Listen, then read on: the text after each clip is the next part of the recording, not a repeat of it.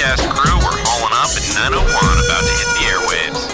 Ready for teleportation, cool destinations, and the explosive action you'll only find in Jumper? Well, rev up your World Atlas for An earful of Jumper. The only podcast that dares to jump. Fans of cinema and sightseeing will find much alike. That is, if you're not some no-good paladin like Roland Cox. Breaker, good buddy. Expect in-depth analysis, breaking news about the cast and crew, a little Quick trip to Rome, and we'll even have a second jumper. Just jump all over the place, jump, and nothing's gonna happen.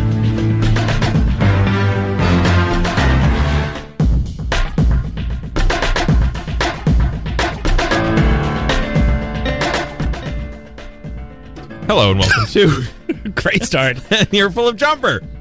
Hello, welcome to the Earful of Jumper. This is Earful of Jumper episode 5. We're in the middle of it. Things are happening. This is a podcast. It's a radio show and a podcast about a movie, a little movie called Jumper. And that film movie, That's cinema. That bit of cinema is called Jumper. Jumper. I am highly caffeinated today. I am 1.5 cups in. Okay. Yeah, I could be 2. Maybe I'll be 2 right now. I'm feeling it. So we are going to discuss the fifth 5 minutes of the movie Jumper. We're going to do that for the next 2 hours. If you are familiar with the show, you will know that we discussed the fourth 5 minutes. I'm now 2 cups caffeinated. Wow. Okay. Full You'll know that last time we discussed the fourth 5 minutes of the movie Jumper. Yeah.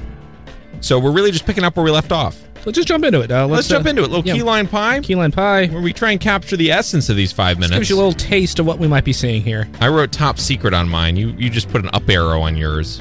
Yeah, I can change it if you want. So we pick a quote in these 5 minutes. If these match, then we get 100 points. No, we get 1 point. I think we need to make it raise the stakes. Stakes. Let's make it 120 points. Okay, 120 points minus if we don't match. Well, yes. And if we match, we get 2 points. Let's double it. 4 points. 4 okay. points. I think we're going to match today.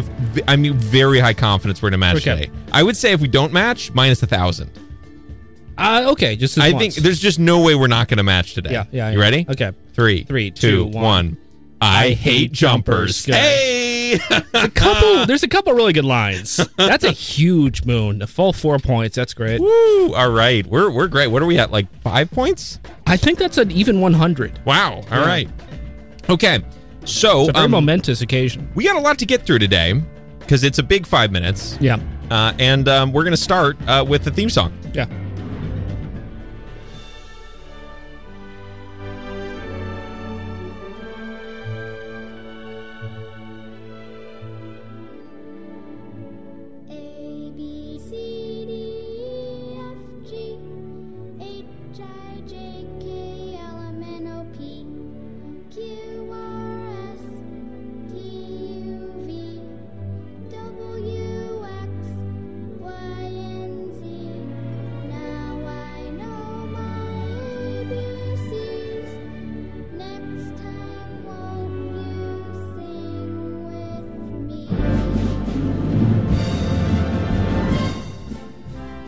All right. Always remember to press the on button. It's important. You know, if you're going to speak...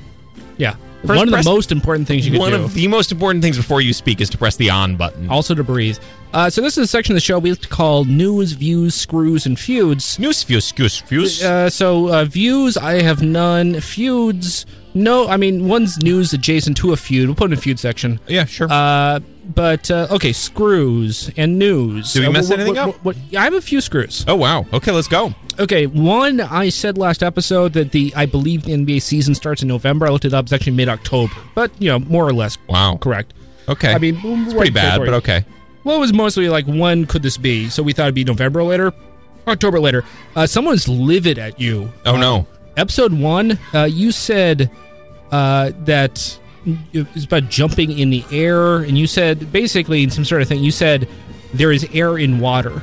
And people said there's oxygen in water. There's not air in water. There's air in water. They What are bubbles? They got angry with not air in water. People say it's no longer air. It's different things in the water. It's not air has to be whole air. No, that doesn't make any sense. Well, people are angry at you. I don't know why people would be angry at me about that. Okay. One screw we did is that our spoiler alert person said he was eating a burger. You said on the Sphinx head, you said he was eating a burrito. Yeah. It turns out he was eating a submarine sandwich. This was huge. We busted this one wide open. Maybe we'll get more into it in a second. I think we need to get deep into this, yeah. I have a few pieces of news as well. Wow, okay. News section 1. We now have a jump count on the website. That's big. Ooh, nice. Yeah, and news How many jumps are we at? Well, you look at it. Go to earfullove.com. News 2, Jimmy Buffett died. So this affects our plans for the provisional cocktail sequel. Because we were talking about a whole Brian Flanagan meets Jimmy Buffett kind of crossover. That would have been nice. So, rewrite. Jump counter. I see it. Yeah. It's nice. It's great.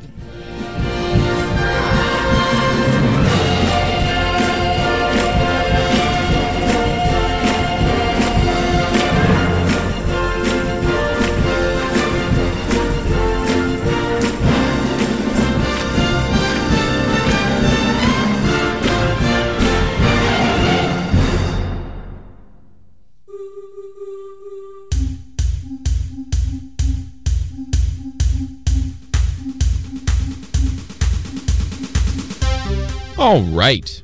Let's get into it. We have a huge update. Yeah, so this is continued updates. Yeah, the update that's huge is he was actually eating a Subway submarine sandwich on the Sphinx head. And we got that wrong. So I had a feeling it was something. What's interesting is a wrapper. And you thought it was just made up the wrapper. It's like, no, you would not make up a wrapper. You would actually get a wrapper, I guess. And I did a close-up of it, and I was kind of fooled, and you were the one who spotted it looks like it has a Subway logo small. It does. It has something that looks very much like a Subway logo. And this is, to be clear, this is what he's eating on top of the Sphinx. Apparently multiple times, because we have the intro sequence where he's... I don't think... He has no He doesn't... food. Is there no... I thought he had like a lunchbox with him. He has a cooler, but... Okay, we don't know what's in that cooler. Okay, we have no idea what's in that cooler. Sure, and then later we see him chomping down, just having a real fun, good old time chomping down on this thing. This is his peak. Yep. This is as good as it gets. As good as it gets. And last time, after the last show, we got out of here and immediately went and got burritos. Look at that face. It's incredible. He's there chomping down on it.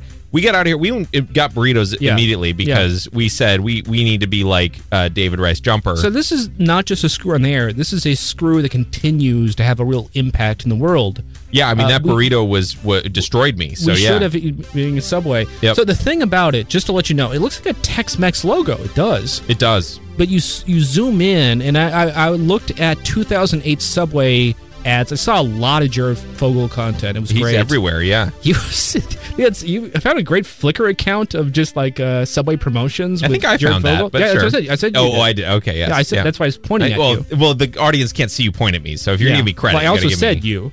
Oh, I thought you said I. No, I said no. That's a common mistake.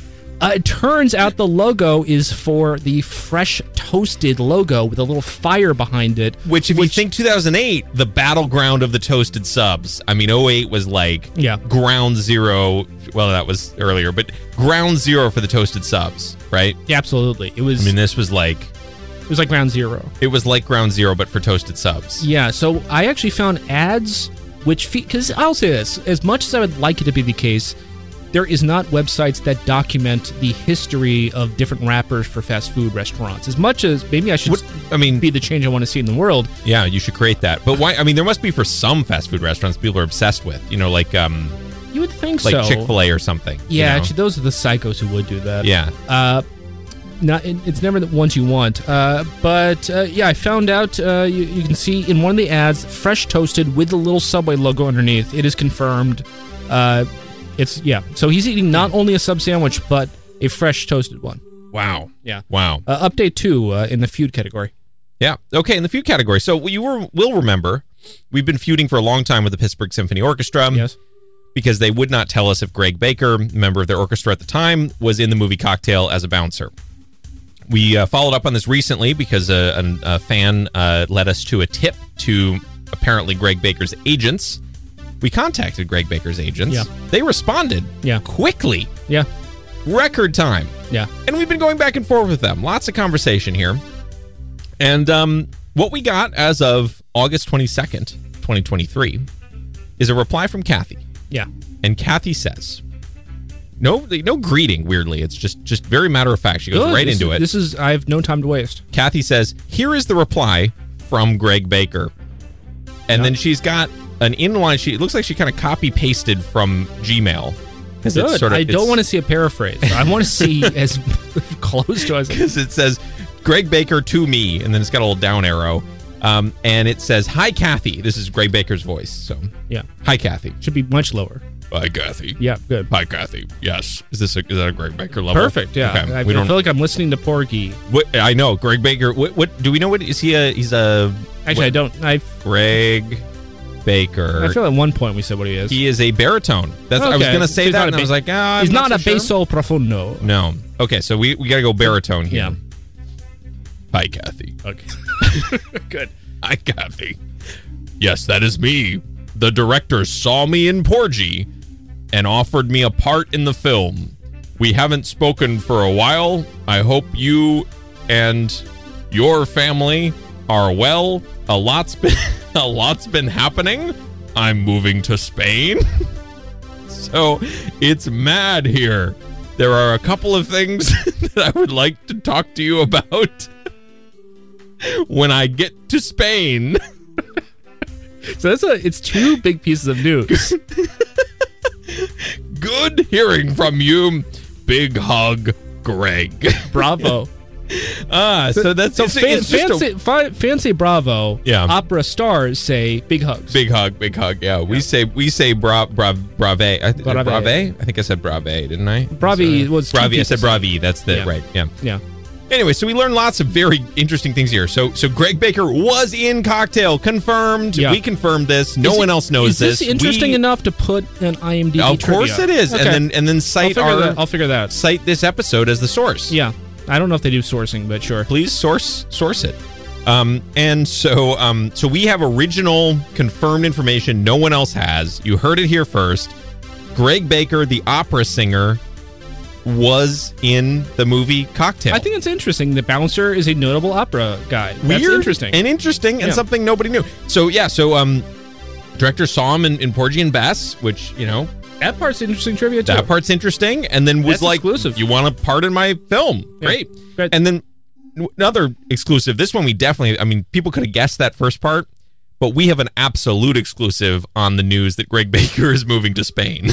This is a big news for opera fans everywhere. Spaniards of all persuasions. Huge break. Yeah. All right. And then we have, let me see. 6:02 a.m. This is 6:02 a.m. by the way. So this is, I guess they're probably East Coast, so maybe that's not that early for them. No less than 23 minutes later. So pretty hot on the heels of this. Oh.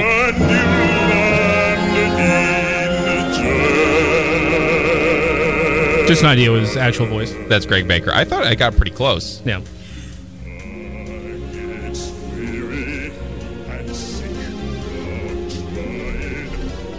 Nice. The show before us was playing Old Man River just a few minutes ago. Old Man River. Yeah.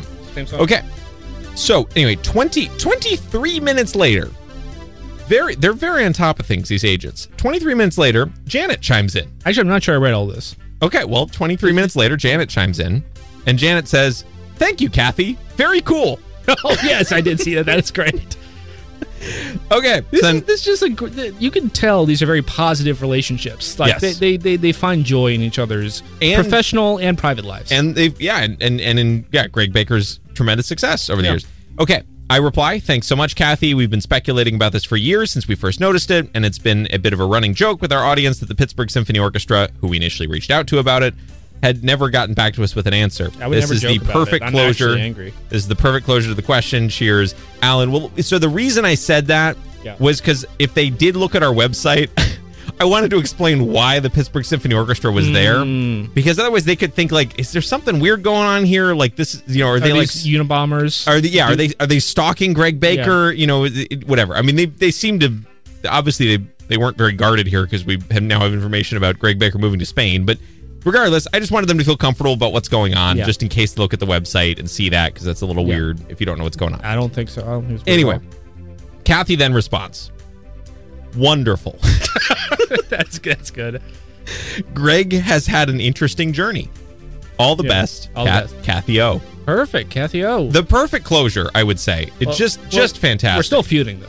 Well, with the Pittsburgh Symphony Orchestra, we are, of course, still feuding. But this is the perfect closure on the Greg Baker situation. Okay. Can't imagine anything better. So glad we reached out to Kathy and Janet. Thank you, Kathy and Janet, for the help there. Thank you, Greg Baker, for the help by proxy. Thank you, Roger Donaldson, for casting Greg Baker. Casting Greg Baker, yep. Yeah. Thank you, George Gershwin, for writing Portrait Best. Yeah, incredible. Yeah, just what a work and what a performance by Greg Baker that inspired the casting. Yeah. Incredible. Yeah. Who looks at Porgy, though, and is like, bouncer? I will, it is weird because he does almost nothing. Maybe, it's, you need someone to play the role, but you think a casting director giving you kind of the replacement level bouncer, be fine, but that's what a high class movie does, go above and beyond, I guess. Well, I think it's more of the under promise and over deliver. If you're an opera fan and you're like, I want to kind of get in with the opera singers, and I'm a famous director. That's true. Yeah, it's like, I'm gonna cast this guy in my movie. And then you get free tickets. Hang out with them backstage. It's a way you would certainly establish a relationship with an opera singer if you wanted to. Yeah, that sort of networking seems honestly maybe the biggest real reason. Yeah. Okay, so with that, we put a lid on that and move to jump into spoilers. Jump into spoilers. All right, what do we got? So where we left off, this is the summary that we have of the movie Jumper. So these 5 minutes, what do we talk about? Roland introduces himself and inquires with him about him as David Rice Jumper. Inquires with him about the bank robbery without opening the door. David told him that he needed to talk with the lawyer, but Roland stated that he's not under arrest, so David ordered him to leave his apartment as he was not under arrest. Meanwhile, David moves towards the door and tries to open it, but unfortunately he can't succeed. His lack of familiarity with using it has put him at a disadvantage. That's so true. Roland taunts him, revealing that he knows David's true identity. In a desperate attempt to escape, David tries to teleport, but Roland is prepared with an electric rod that he uses to push David to the ground, preventing him from using his powers. David feels the searing pain of the electric shocks as Roland punishes him with a weapon. The wires and electric currents disrupt his ability to teleport, leaving him helpless and vulnerable. Roland's hatred for jumpers is palpable as he relentlessly questions David, demanding to know who is protecting him. Roland is on a fanatical mission to destroy jumpers, believing that only God should possess the power to be everywhere. However, David's mind races as he tries to come up with a plan to escape. Wow, we get a lot of detail on this. Well, this is great. And that seemed a little bit out of scope. He was not talking about God at all in these 5 minutes. No, I know. He's making connections between different parts of the film, but I know. Despite the pain and limitations of his powers, David manages to break free of Roland's grip and teleports back to his childhood bedroom in a desperate attempt to find sanctuary. As David materializes in his old room, his father, who's been watching the news... Wait, then we don't get any detail on the rooms, on like him going into the secret room and stuff? Probably not. Wow, weird. Okay, keep going. His father, who's been watching the news, is alerted to David's presence and rushes to the bedroom door, begging his son to stay. He reassures David that he can come home anytime he wants, pleading for him to stay safe. David doesn't utter a single word at that moment, but with a heavy heart, he collects his belongings. As his father forces the door open, David's resolve hardens. He knows he must go for the greater good. Weird. Okay. Despite his father's cries, he doesn't listen, steeling himself against the heart-wrenching scene before him. With one last look, David teleports away, leaving his childhood home and his father behind. That was like 4 sentences about literally a tenth of a second. Yeah. And also, not really my read of that scene. Oh, no, absolutely not. We can get into that. Yeah. Roland, still seething with determination, immediately contacts his headquarters, providing them with an update on his recent encounter with the jumper. He informs them that although David manages to escape, they have identified his jump sites, and he orders everyone to be on high alert, ready to capture him. Meanwhile, David's most peaceful life is in shambles, feeling lost and disconnected. He decides to seek solace in his past by visiting Millie. Okay, well, that's the next scene. But okay. Yeah. Spoilers. Spoilers from the spoilers. All right, that has been Jump into Spoilers. Yep.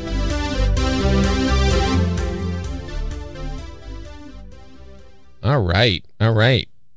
Now we've got the sync.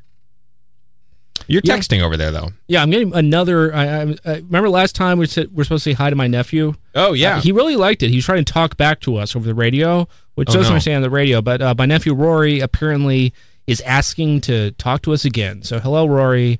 That's not how radio works. And completely derailing the show. Well, we're all way too late. But this is also a dead spot. But I just got a text. Sure. Yeah. Hope you're happy. Hope you're happy, Rory. But so we good? We good? We are good. So let's talk about the sync. So we are about to sync, and that means synchronize, and that means watching the fifth 5 minutes of Jumper together. Yeah, which if you've part of the global family of Jumper fans, right? If you structured your Jumper like we have, this will be Jumper 004.mp4. Correct. Yes. And so what you're going to do is you're going to go home. You're going to grab Jumper 004.mp4. You're going to queue that up. You're going to loop it, lock it. I have it paused, and it's great. Honestly, this is a good. Mine's even better. Look at this. I've got Roland. This is much better. I can see more of his room. That's nice. But I don't know why we have different frames. I'm in VLC. This is literally frame 0 for me. It's frame 0 for me too. But we've got Roland here. Wow. Oh, it's switched. Well, I just did a little play. Oh no, I think there's a. Your player's trash. It's VLC. It's VLC's fine. Trash. MPV's where it's at. I was in the post office this morning, and there was a VLC error message on the screen. Yeah, that's classic VLC. It said, "Oops, VLC has crashed." I have never been in a government office where it says MPV has crashed. I'll let you know that much. All right, so what we're gonna do is we're just gonna get aligned here. And watch these 5 minutes together. So great. Okay, ready?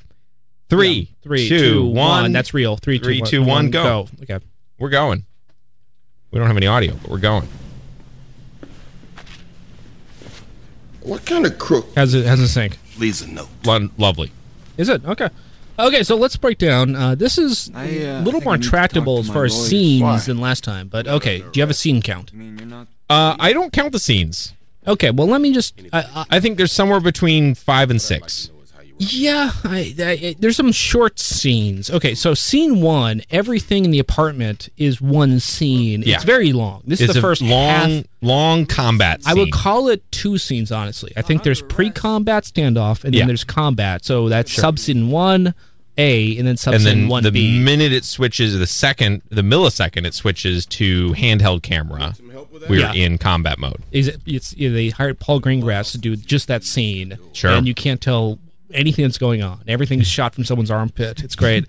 So scene 1 is the apartment. Scene 2, we're back at Daddy's house. Yes. Just, some father-son time. It's great. Scene 3, there's a lot of back and forth is part of this. Sure. So we have a Roland update scene. Roland is giving it updates. Roland calls in to the Paladin HQ. The Paladins, yes. Yeah.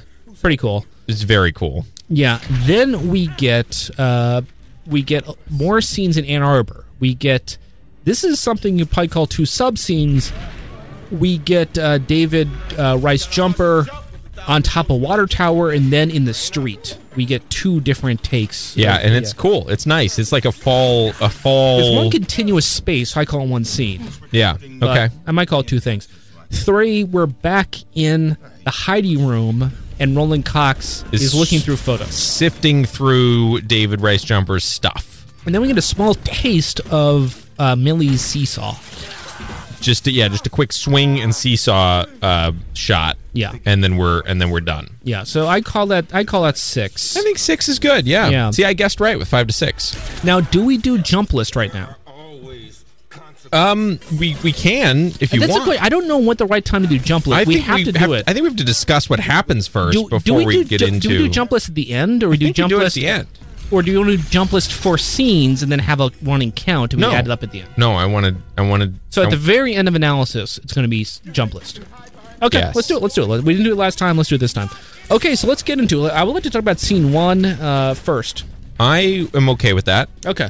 So, scene one, as we... Roland Cox introduced himself last episode. Yeah, we already know who he is. He says, we've been looking for you for 6 years. Is that the correct number of years? 6 years? 6 years. I don't know. 8? 8 years. 8 Is that years right? we've been looking for you, yeah. 8. See? He says... I remember things sometimes. He says, my name's Roland. That's... And who are you? My name's Roland. What do you do in my apartment? We'll get to that. Yep. Now we're here. He shows David his IOU notes from his own notes. And the notes are these are the notes that he left behind in various places. He's robbed. And as he is a bank robber. He is. Yeah. He is. And he has highly illegal activity. Highly. The first note is written on. Actually, I did not actually do a deep dive into these. I find this unimportant. But no, it's extremely important because the first note is written on. Is it stationary for that hotel? It's a subway napkin. Oh, that's really good. Okay, I stand corrected. This is incredibly important. This is very important. The first note is written on a subway napkin. It does not have the Toasted Subs logo. It's just a stock subway napkin. And it says, sorry, I'll pay you back someday. So the weird thing about this is it has never gotten into in any depth or at all, but they've been working on this case for 8 years. He does multiple robberies. And he apparently is either the only jumper who robs banks or he's the jumper who robs banks but does it distinctively. Yeah. I mean, I would assume a lot of jumpers. I don't think there's that many jumpers out there. I guess it's smooth sailing most of the time. Yeah. But like, what makes them crack the case? Like, if you had to have a theory, how would they crack the case? You mean how did he get to this point, Roland? Yeah. Because, like, honestly, David doesn't seem very thoughtful or smart or careful. Right. But also, it's his methods are such that, I mean, other than the notes, he's not really leaving that much evidence behind. I mean, I guess there's all the footage and stuff. They could have caught him on CCTV or something. Yeah, but if you catch him, like, I suppose... I think we've talked about, they probably don't have it inside the vault itself, right? Which is what I'm saying. His methods really don't leave that much behind. I mean, won't he leave? Every time he jumps, there's like a bunch of wild business of wind and no, I know, stars. but that's not uniquely identifying him. What I'm saying is, won't that like rip like some hair out of his scalp that will have DNA? Oh, interesting. Yeah, yeah. Well, I don't think they have his DNA on record. Well, you can work. I mean, you can. I guess this is because right now, if you have DNA for anybody, like if you just have loose DNA, they don't have to be in a record because you can just find their family tree. Sure. Easily now. I guess in 2008, that's not the case. Sure. But I still think DNA forensics gave you a lead, and obviously, the Paladins are they are well very resourced. Advanced. Yeah, exactly. They probably had. Ancestry.com technology back in the 70s. Yeah. Well, so the fact that Roland is in possession of the notes, I think is supposed to imply that is the primary way they've actually been able to trace him. Which kind of makes sense if he's using stuff he's found for notes. I mean, using a subway napkin or these are other things that it's not just like blank pieces of paper. Like he's writing notes on things. And so you could maybe use that of like, it's from this hotel. It was stationary from this hotel. As I said, he's very sloppy. Yeah. I mean, I would say, if nothing else, they have the technology to look at his handwriting, do advanced handwriting analysis, and discover everything of his personality. Sure. And once you know his personality, what kind of place would he live in? He'd probably live in Manhattan, probably in a penthouse that looks exactly like this. Yep. Next time this goes through, do you want to do all of scene one or just the first half? Yeah. So the whole fight. Okay. This is gonna be... Well, no. Sorry. Let's do up to when the fight starts. Okay. Yeah. Oh, that's what you meant by the first half. That's what I meant. Yeah, okay. That's what I meant. So the notes are subway napkin that says, sorry, I'll pay you back someday. We have another note which is on a blank piece of paper which just says, I owe you. Yeah. Then we have a third note which is on, I forget actually what this one's on, but it says, I'll pay back $4,300 and then it cuts off. So it might be 43,000, might be 430,000, might just be 4,300. But it says I'll pay back, and then it has a dollar amount. Might be $43 trillion. And so my question with these notes is: so he's promising that he's going to pay these people back, right? Yeah. Where's that money coming from? Investment. Well, that's the thing. So either it's coming from future robberies. So he's paying back previous robberies with future ones. So basically, he's running a Ponzi scheme just via robberies. Yeah. Or he's taking that money, investing it, and then using the returns from that investment to pay back the people he robbed, but in the amount of money that he robbed, not in the amount of money that money has appreciated. Potato. Yeah, you know, that is what high class investment is. But yeah, it's.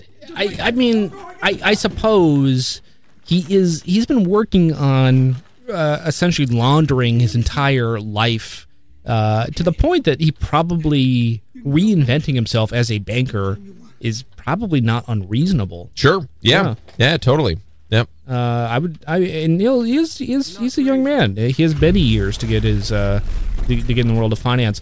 Okay, so offhand, there's a little bit about Pageful to compare against. Do you want me to just read? Sure. But this is after he robbed it. This is the end of the first section. For one brief second, I considered leaving a thank you note, perhaps even some spray-painted graffiti, but decided against it. I imagined there would be enough excitement the next morning without that. I jumped. So, book David. Wow. Thinks about it and says, "No, that'd be kind of stupid." Movie David actually does it. Wow. Which is it just a form of taunting? Because it is kind of, do you need to spike the football? He just wants money. Yeah, I guess. I mean, Also, he only robs a bank once in here, and he's racked with guilt. Wow. Yeah. No, I think it's a little. It probably started as something that was maybe more. I don't know. We don't really see Movie David ever really have that much of a conscience, or thinking very much either. He doesn't really think. Yeah. Okay. Here we're about to loop here, I guess. You get a little bit of scenes 5 and 6. Here we go. This is Millie Seesaw. And here we go. In my apartment. Oh, we'll get to that.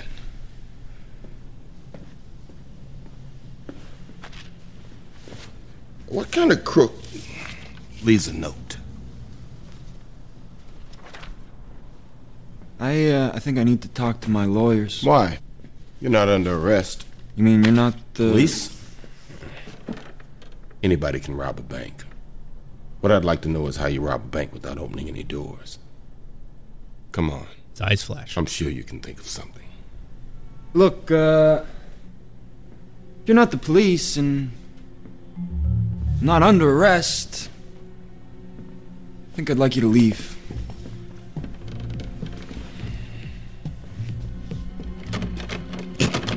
You need some help with that? Been a while since you used a door, huh? Oh, I know who you are.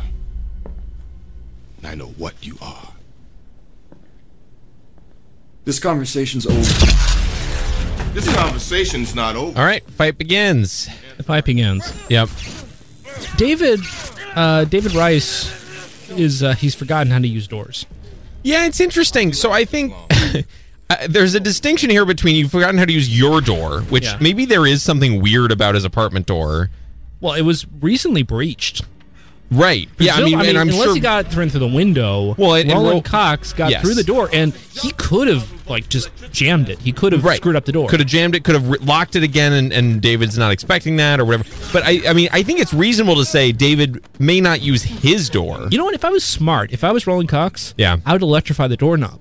Nice. That'd be pretty cool, wouldn't it? You get shocked at the doorbell. That'd be very cool. Yeah, the doorknob. Very cool. Yeah. So I think I think it's reasonable to say maybe he's not used to using his door because he always jumps to the elevator. Yeah. Right? I mean, you'd have to know a lot about his day-to-day life. Well, no, I think it's maybe reasonable. Maybe his hallway friends. In general, I think it is reasonable to assume that a jumper probably doesn't use the door to their like direct residence. Maybe they like their hallways. Maybe. However, the notion that he hasn't used any doors is I think an extreme stance. Yeah, I think it's very likely that David has used many doors over the past 8 years. He does not jump in front of normal people if he doesn't want to be seen. Well, he does it. I mean, like the bar, for example. He's jumping all over the bar. He's not really seen, though. He's kind of in a big crowd. So, if he's like going into, for example, a supermarket, he probably won't just jump into the aisle as much as I bet he gets his food late at night. I bet late at night, jump into the supermarket, grab all the food you want, leave. I just think that if there's I'm trying to think of an internal door. You're you're at the mall. Yep. You don't jump to each individual store. I don't think he goes to the mall, but I think but what does he do? Yeah, I guess. So what sort of activity would he need to use an actual door for? We had a controversy last time about does he use the door at the surf shop? No, of course he doesn't. I think he might. That's what that asterisk is there for. I'd say always vote. I'd say always chose the floor for jump counts. So the sort of instance I could imagine him using a door in is let's say he's going to open a bank account. Yeah. For one of his many... Oh, that's a great internal door. You go into the lobby of a bank, and I would say, honestly, if you were doing to a bank, you would get close to the bank, probably a column outside, but then you would walk in normally. Walk into the front door because you have to be seen, and then, hey, do you want to go talk to our loans representative?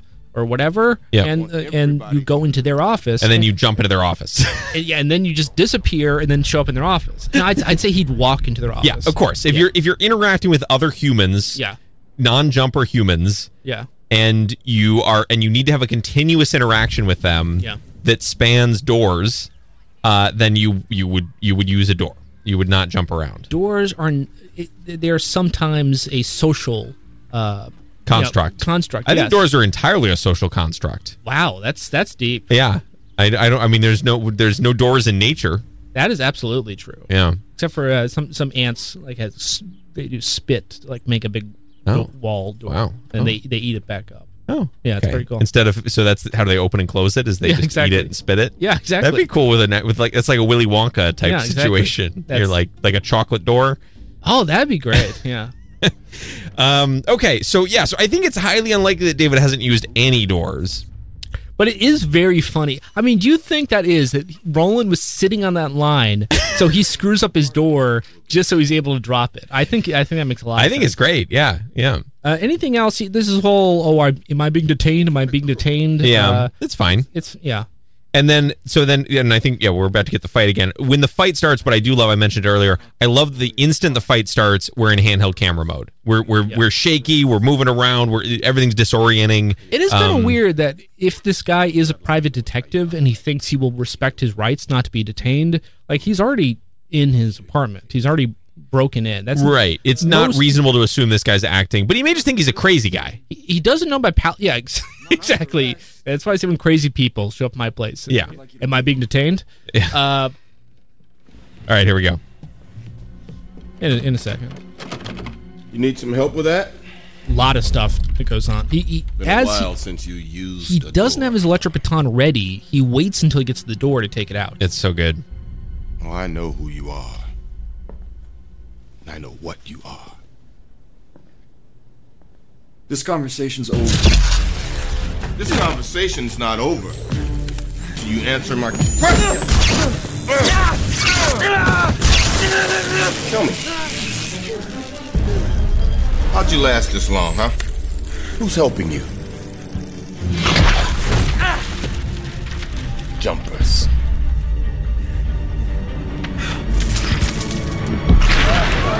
Trying to jump to Paris.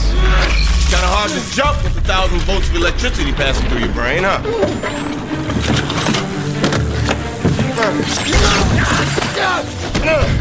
You got gut shock. Who's protecting you? Give me an answer so I can go home. I hate jumpers. Gets pushed off the balcony. Almost gets ground pounded. Gets lassoed with the electrical wire. You think it could go on like this forever? There needs to be sub scenes. No consequences. Crawling away.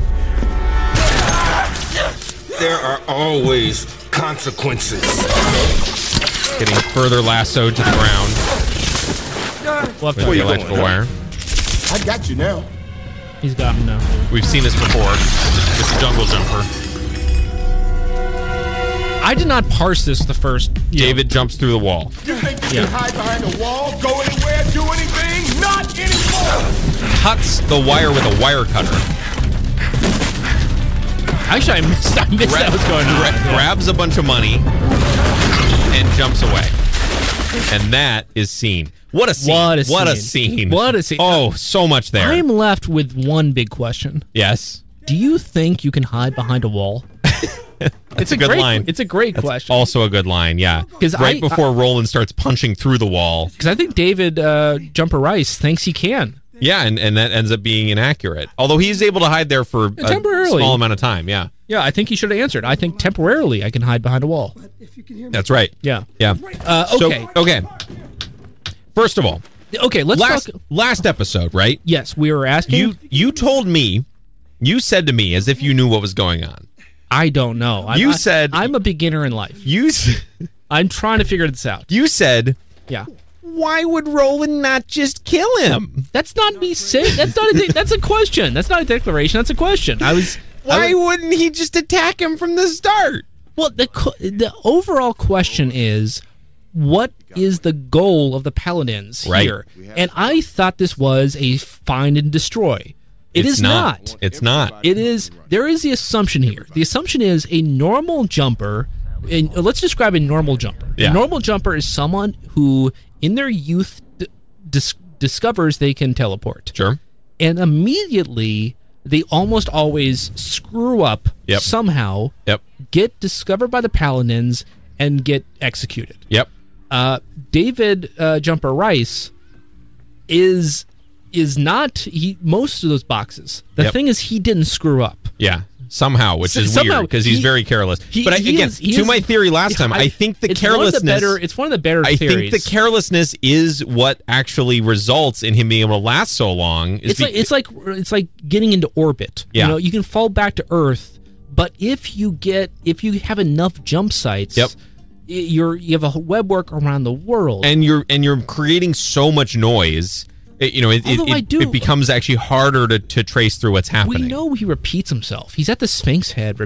I don't think he really is the most chaotic creature. But the Paladins aren't looking at the top of the Sphinx. The Paladins are looking for like little hidey holes in in the middle of nowhere. Like they're not thinking. I find it implausible on its face that a person with more modest jumps is discover the Paladins quicker. I think 100% because they probably jump a lot within a small area. They probably don't move around that much. Like they probably exhibit much more predictable behavior. Roland Cox learns about him within days of jumping. He finds out there is a guy robbing banks, and then he can't track him down. I bet he's producing more. I bet David is on this. Mr. Jungle Man produced like no news alerts and no evidence. But really, probably stayed within one area and was very trackable. As soon as one little thing was noticed, but he's producing less alerts. No, but versus David is like the Sphinx thing is probably like he's doing that for like 1 week, and then he probably gets bored of the Sphinx, and then now he's somewhere else. Jungle Jumper,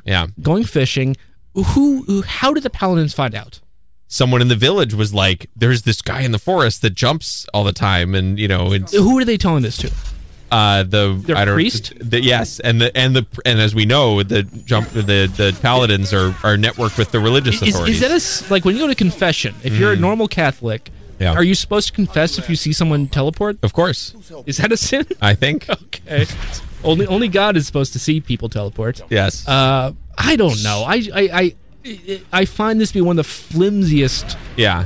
So I think it all checks out. But the thing I will say, I think we know a few things now. One, we know Roland is here to interrogate him first and foremost, not to execute him. Well, he believes that anyone who is this careful and competent must be protected. Yeah. Must have a network of jumpers. Like he thinks he's stumbled onto something more than just a single jumper. Like honestly, I think you would not want to make this movie, but if he was a schizophrenic jumper, I think that would be interesting. Like, his schizophrenia actually makes him chaotic. I think David Jumper Rice is actually not that chaotic. Like I think. I think he's extremely chaotic. I think he's pretty predictable. Do you see the number of jump sites on his wall?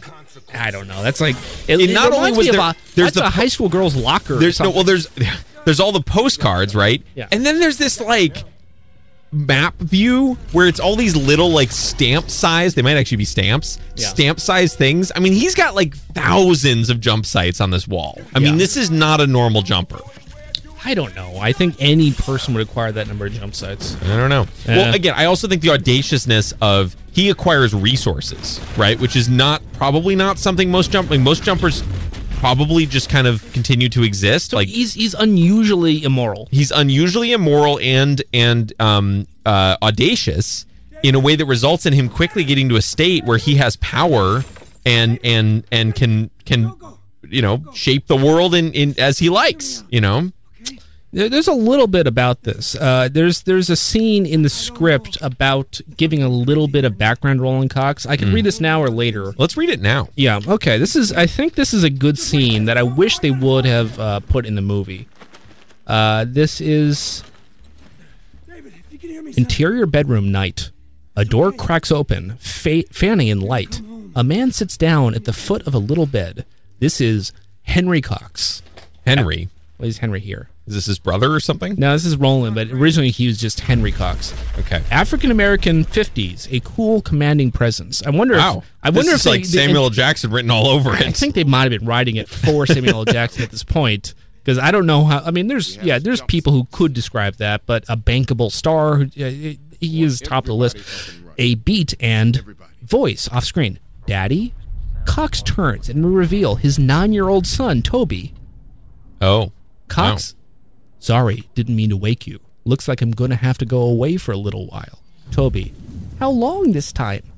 Cox, I don't know. Hopefully not too long. I'm glad they cut this. No, this is great. I don't want any humanizing of Roland. I want to see Toby.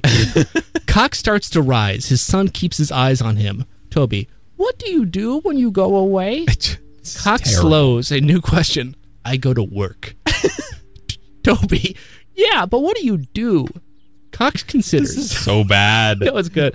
He looks at his son and he makes a decision. Cox, this is the key part.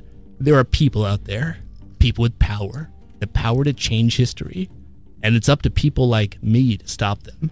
It's not something I get paid for. It's not something I medals for. It's just something I gotta do.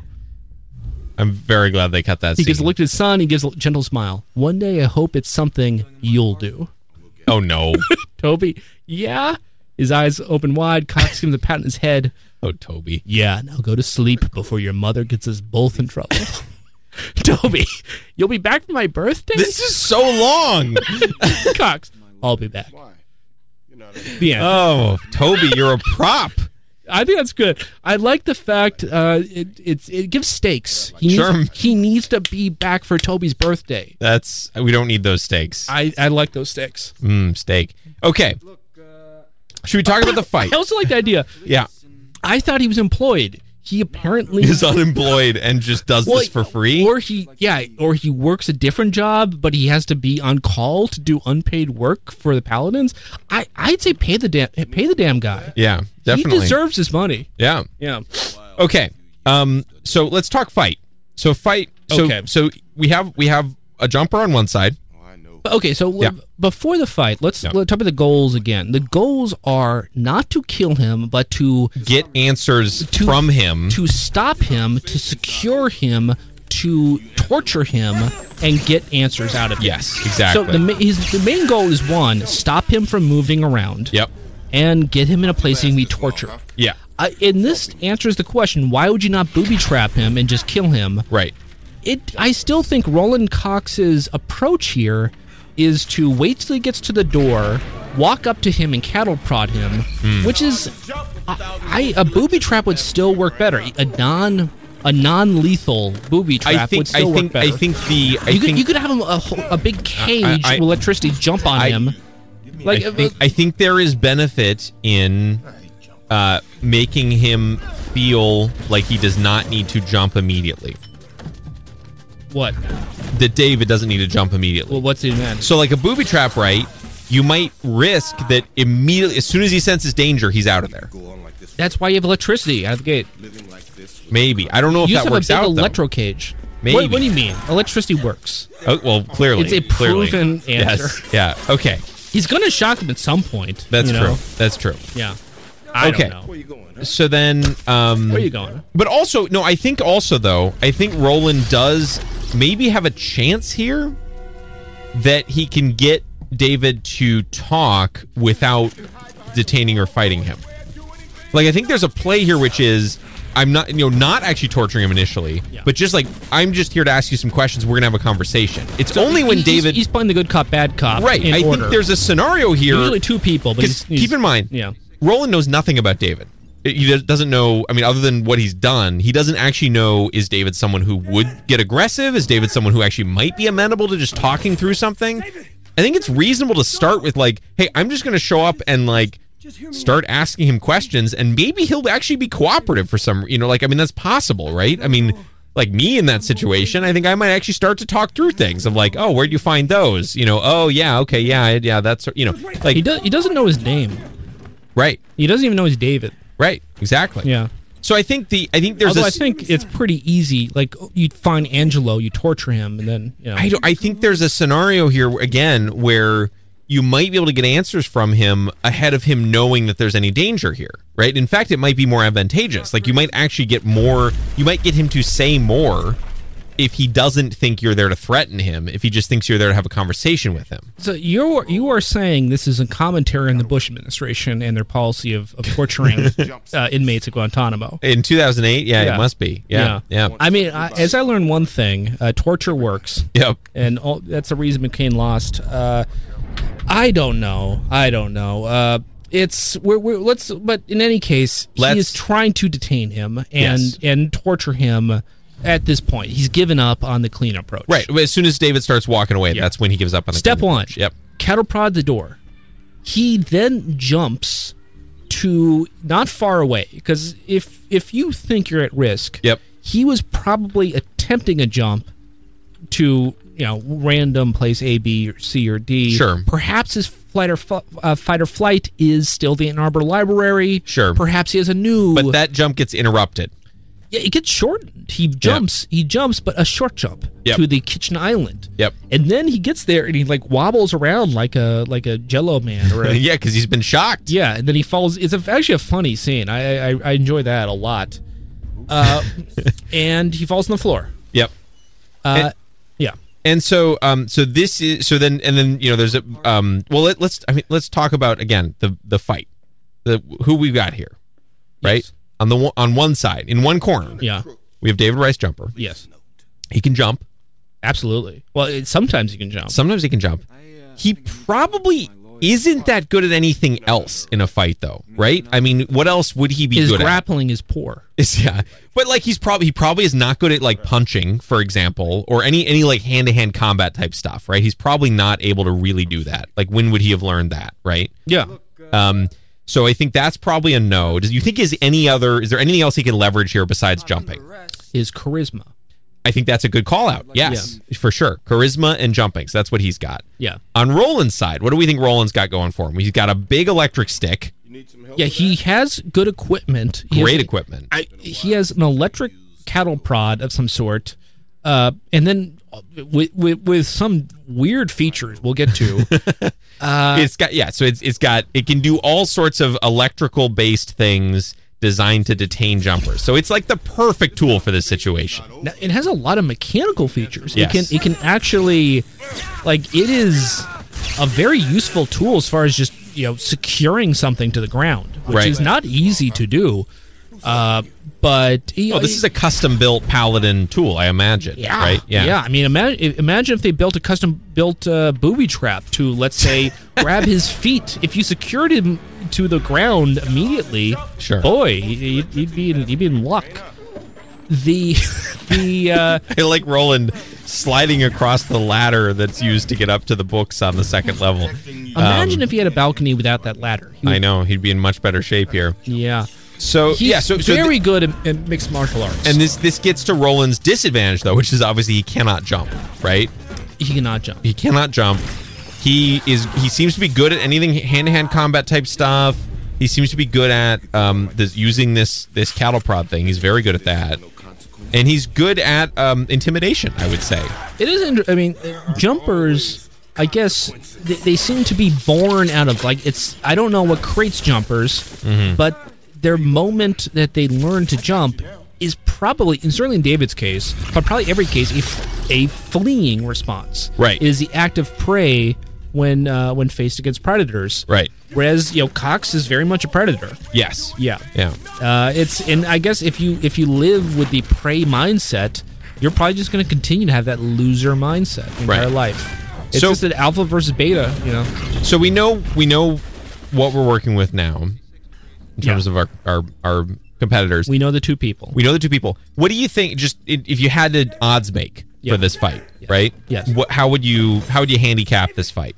And the goal is not just like who would win, no holds barred, one person comes out alive, one person dead. It's success is David Jumper Rice is stopped. Yep. Failure would be he is not stopped. That's right. I would say insofar as one person can teleport, I would say unless you stop him very, very quickly, he is going to get away.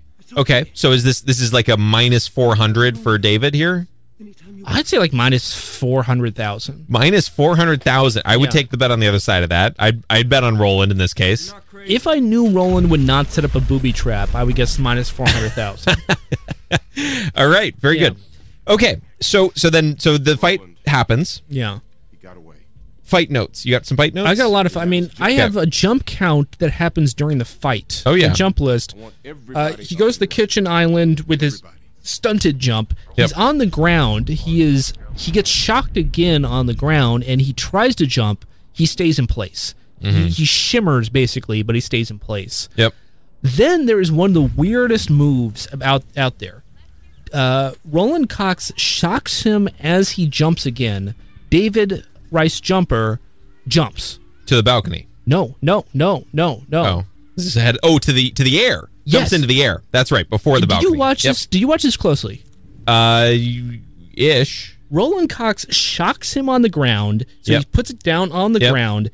Then he disappears on the ground. Yep. Roland Cox immediately looks up and swings his baton.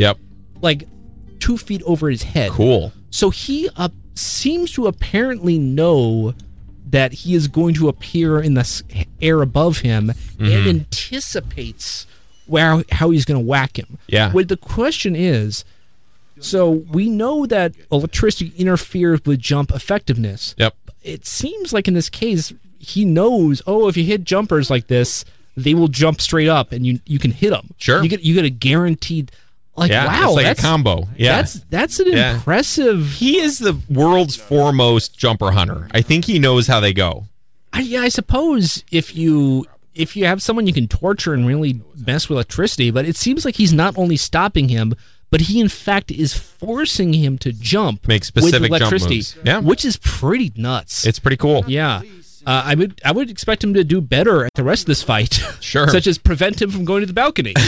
But he immediately gets to the balcony, which is okay. And then to the balcony. And he says, jumpers.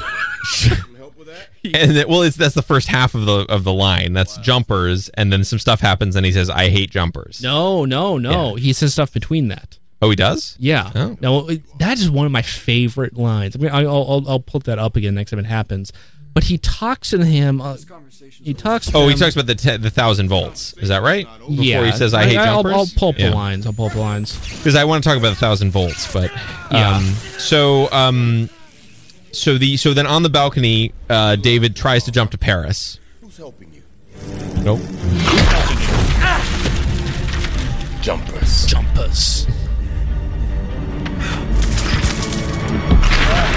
Tries to jump to Paris. Can't. Kind of hard to jump with 1,000 volts of electricity passing through your brain, huh? There's currently none in his brain.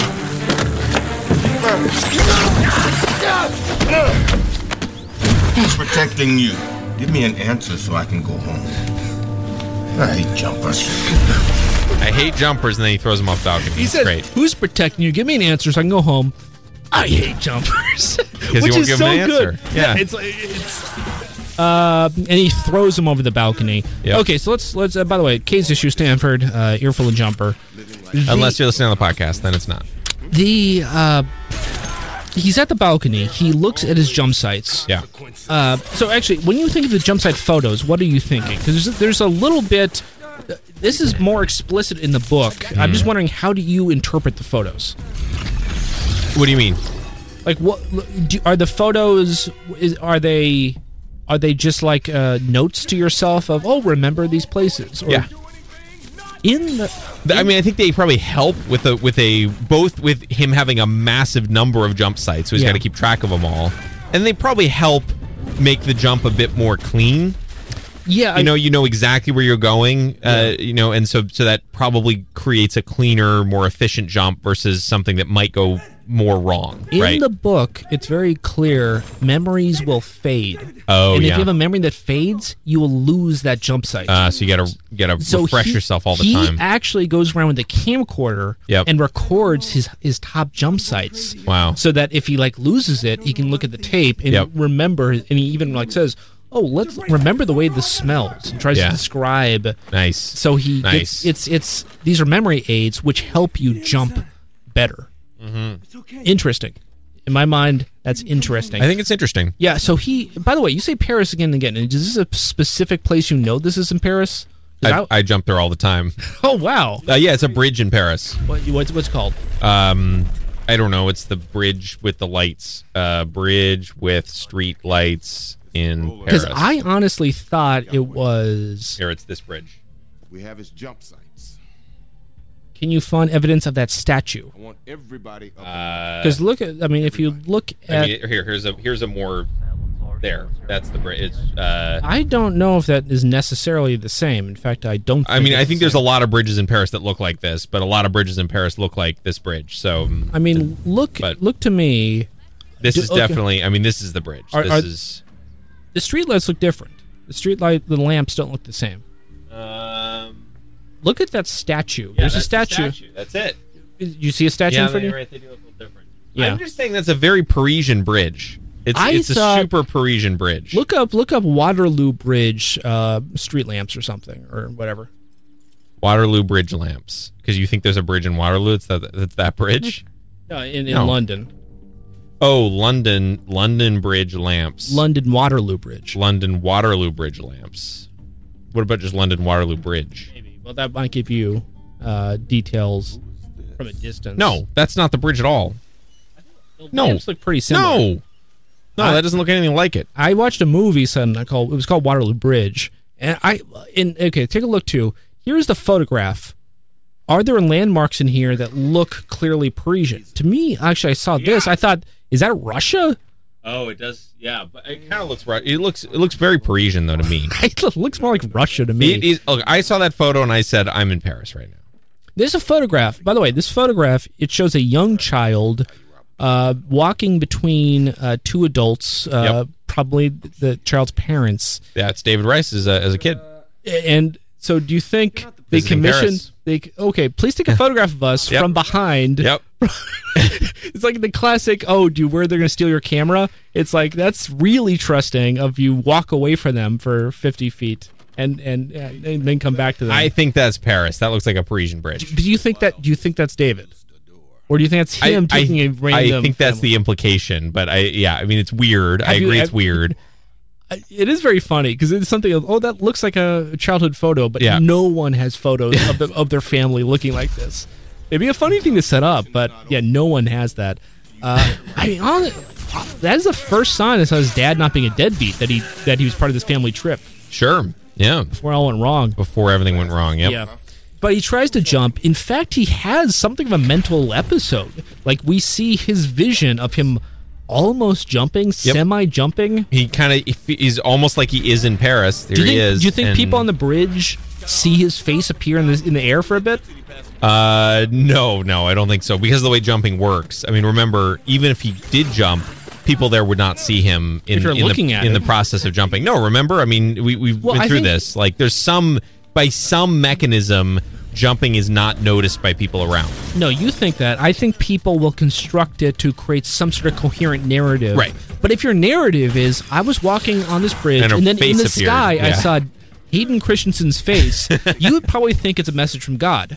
Yes. And I think you would think a miracle happened. And this is why they need to kill all the jumpers. Absolutely. Always consequences. Okay, so he throws him off the balcony. Yep. He lands on his coffee table and explodes the coffee table. It's great. Yeah. There is a pizza box on the floor, I believe. I was trying to find... It's a weird pizza box. I couldn't find any details on it. Appears to be like an old pretzel wrapper and a atlas. Yeah. I think it's like a National Parks atlas on his table. Yep. It all breaks. He and this is a nasty fall. Yep. Okay, so next move, the attempted. I wrote attempted pile driver. Yeah, well, Roland Cox jumps off the balcony. Yeah. And is looking to just slam him with the cattle prod. What do you think he's expecting to accomplish afterwards? What do you think? Knock him out, maybe. Or there's two things. Yeah. His knee is going down. He looks to be hitting David Rice somewhere in his body with his knee going very fast after falling. Like he's falling. Yeah, I mean, I think at this point 15 feet. At this point he is looking to immobilize him. I think David Jumper Rice would die. I think this would kill him. Oh, I don't think so. And he's cattle prod. That would impale him. Like maybe if he's dying, I think that's fine. No, I mean it's like a WWE type thing. I think he would immediately die. Okay. Yeah. Do you watch this really close at all? The shots of him being pile driven?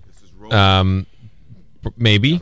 I think this is one of the weirdest things to me because I love the shot. There's a shot that lasts for a second, which is it's like something out of David Lynch. He's down on the couch, and then you cut back to him. He's now sitting up half a second later, which is a weird discontinuity. Sure. But he is sitting, where he was like he was on his back. Now he's sitting up straight, looking at the camera, and he's blurred out and like just weeping. Look at this face right here. Yeah. Well, he's got glass all over his face too, I think. Well, that's before, yeah. But he is like...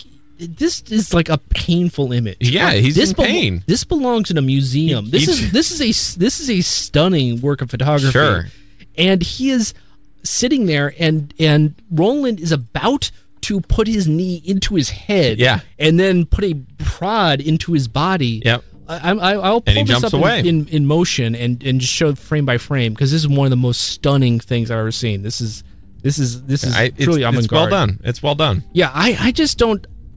He gets away, and also what's very funny is he's sitting there weeping, and then he jumps across the room, which is like I didn't think he was close to. Well, he gathers himself and gets it going. Objectively was not gathering himself. It makes sense that he has to get away, but why? You're not under arrest. He's not under arrest. Police? Mm-hmm. But he gets away. Okay, so then there's step 2 of his.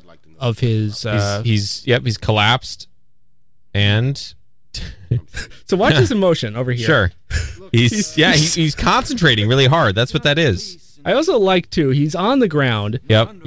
Then he sits up. He concentrates really hard. He's like looking at the ceiling. He sees Roland's about to jump onto him. Yeah. That's what that is. He realizes that.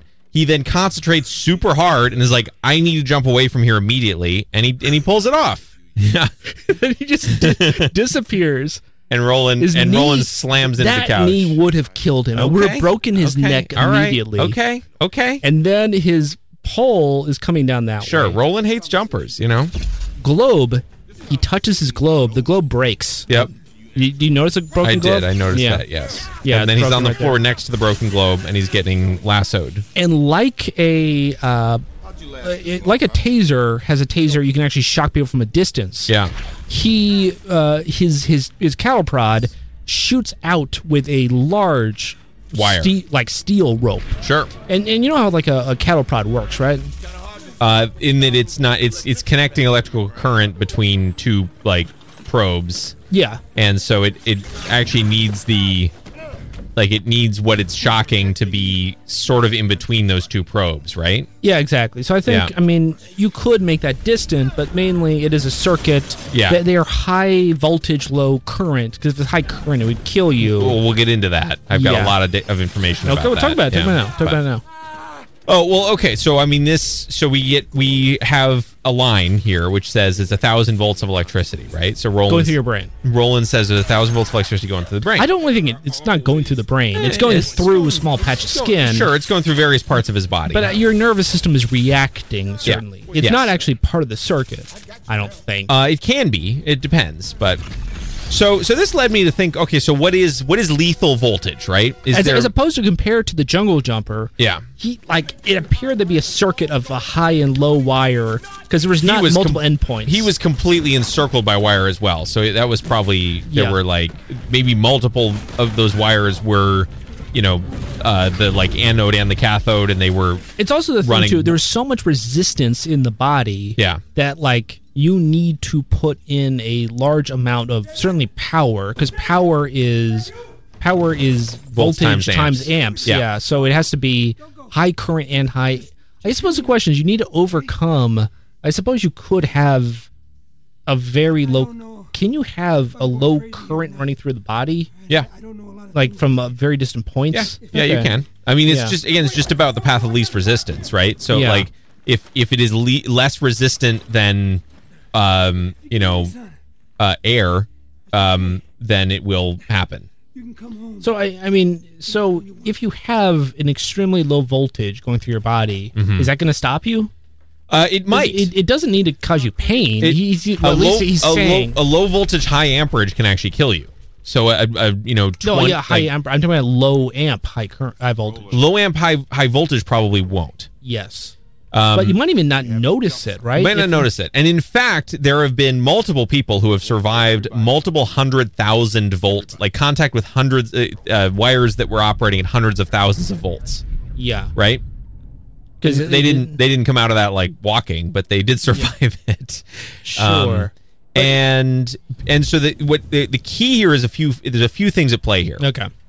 Number one, the current is way more important than the volts when you're talking about what effect is it having on your body. Exactly. Yeah.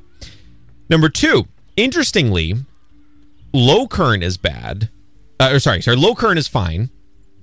Current between 100 to 200 milliamps is very bad because it creates atrial fibrillation, like your heart, has problems, right? Current over 200 milliamps is usually fine.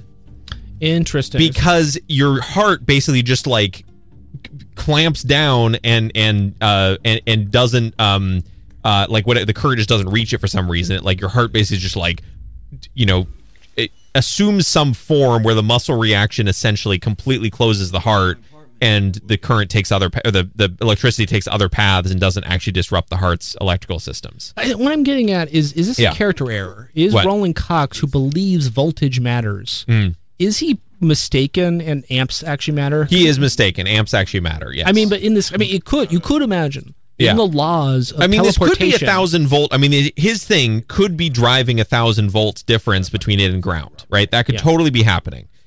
Is that the thing that's going to cause problems for David? Not really directly, but indirectly in terms of you could imagine that it is actually just the rules of magic. This is all made up stuff. It could be by voltage. It doesn't seem to really comply with the reality. Well, no, I mean the voltage is a component. The voltage is important. Yeah, it's not important. Well, you certainly need you can't get high amps without high voltage. Right. Yeah. Sort of meaningfully. Right. And so maybe jumpers are particularly low resistance, in which case that makes a lot of sense. That makes a lot of sense. So anyway, a few more things here though. Yeah. I'm not done. Yeah. So above 200 milliamps is usually not lethal, which is kind of cool, right? So it's like basically that's very cool. Yeah, it's like low amperage, high amperage. You usually survive both of those apparently, and it's really just this middle ground where it messes with your heart. Yeah, that is the problem, right? And then but there's also basically reading into this, it's just incredibly complicated. Like there is no clear answer. Like that was the clearest answer I found. But really, because of the amount of weird resistance calculations involved, because your body is so weird, like it's got lots of different things in it that have different resistances, there's basically no simple answer to this question of like how many amps or how many volts are lethal. All I found on the voltage side was shocks above 2,700 volts are often fatal. with those above 11,000 volts being usually fatal. But even that's like lots of different variables at play, and it really, who knows, right? So what are the what's the amperage of a common taser? That's a good question. I didn't actually look at that. Amperage taser. Because tasers are effective in doing what they do. Wow. Yeah. A taser voltage. You know what a taser's voltage is? I'm guessing 1,000 volts. 50,000 volts. Wow. So he's a dinky little cattle prod here. And an amperage of 5 milliamps. 5 amps? Which is 5 amps would be really weird. Oh no, but again, maybe it does the. I thought the whole point was low amps. The voltage varies drastically between taser models, between 25,000 and 600,000 volts. That doesn't make any sense. That's a Quora answer that doesn't make any sense. No, Quora's always right. Okay, let's look at prisonlegalnews.org. Yeah. Milliamps. Yeah, milliamps. It's not amps. Milliamps. So 5 milliamps, or this even says 3 to 4. So yeah, tiny amount of amperage, which makes sense. But you're saying it is a quarter of what would actually screw up your heart. So it is not. It's not like 1,000. No. Screw up your heart would be 20 milliamps, right? Would be 100 milliamps. Oh, this is 20. Okay, 100. 100 to 200 milliamps is usually the lethal range. Okay. So yeah. Okay. Yeah. So. I mean, the question is, if it's at low, it doesn't take over your nervous system. Wow, that's good research. It doesn't take over your nervous system, but it hurts you. It creates hurt. And it can do stuff like, there's different sort of different levels. My question to you is scientifically. I'll pose this. We can get back to the fight. Scientifically, would 5 milliamps be enough to stop a jumper? It very well could be. Okay. 1,000 volts and 5 milliamps, probably not. Like, you'd probably actually need more voltage than that if we're looking at these taser comparisons, right? Again, Roland Cox, he's not. He doesn't know what he's talking about. He's just given tools. He knows how to do good mixed martial arts. Yes. Okay, so he tases him from a distance. Yep. And he grabs onto him. I mean, it can tase him, and it is continually giving him electricity. Yeah, he's got a wire loop that is going through David. So he is now David Rice Jumper is on the ground near the globe. Yep. He has a wire into his back of his leg or something. Yep. Roland Cox now walks over to him with the other end of it, slams his handle into the ground, and it actually creates a firm mounting in the ground. So there seems to be hooks in the bottom of this that like drill into the floor. And with spring action go deep into the ground and seem to hold up. Which that can happen. It would have to be like device. Well, it'd have to be like an explosive charge or something. But that's doable. But it seems like it creates a mount that can hold up hundreds of pounds of force. Yes. So pretty cool. Then David tries to get away. Here is a sequence that happens next, which is strange to me. Like, it seems to me very weirdly put together. Okay, so you see this scene over here. Here is David on the ground. I do. He is now on his side. There's a weird cut here. You see, he's on his side, looking that way. Sure. Frame forward. He is now on his stomach, looking straight ahead. What is he looking at? The bike.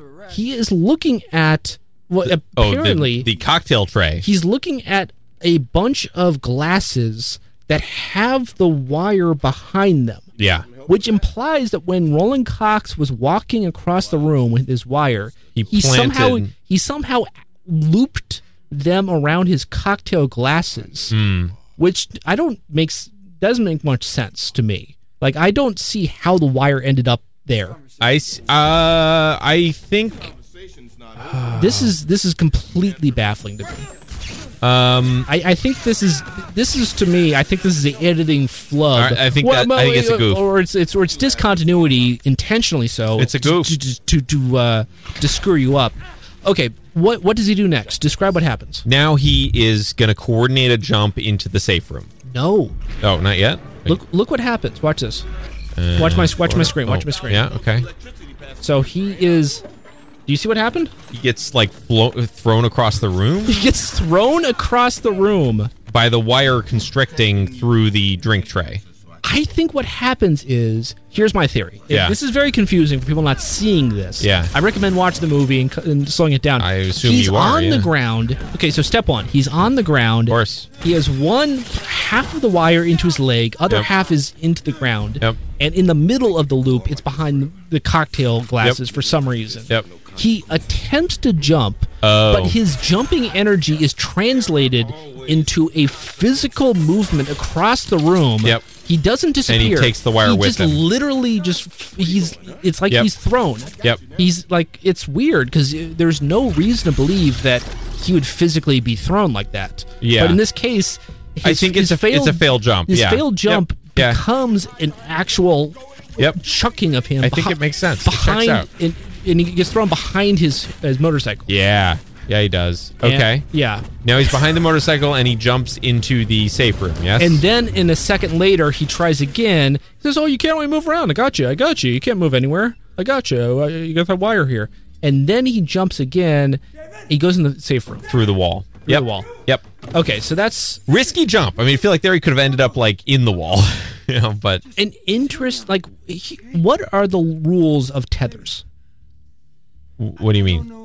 Like when you tether him to something, because he disappears, he shows up somewhere else. Yeah, well, we know he can take objects on his person with him when he jumps. A little bit of stuff comes with him usually. Yes. Yeah. The question is, what happens if you are on the end of a rope? Yeah. Does the end of the rope happen? Does it sever? Yeah. What happens in this case is it goes with him. It goes with him. Like, what if he jumped?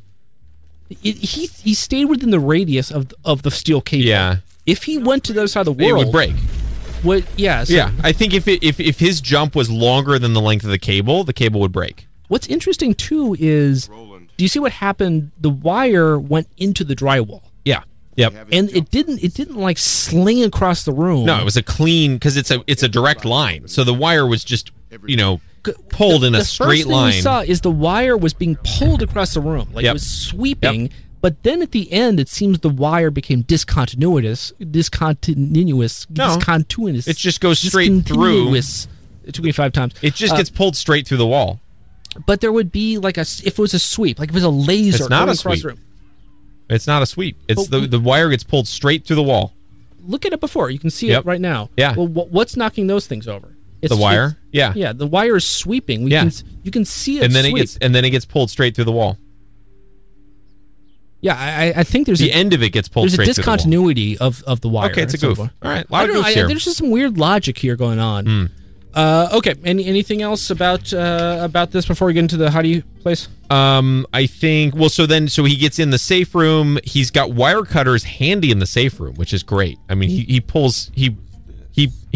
has his hands on a wire cutter within very lucky. Yeah, I suppose to cut like parts of money bundles or something. Maybe, yeah. Which is clever. So that's cool.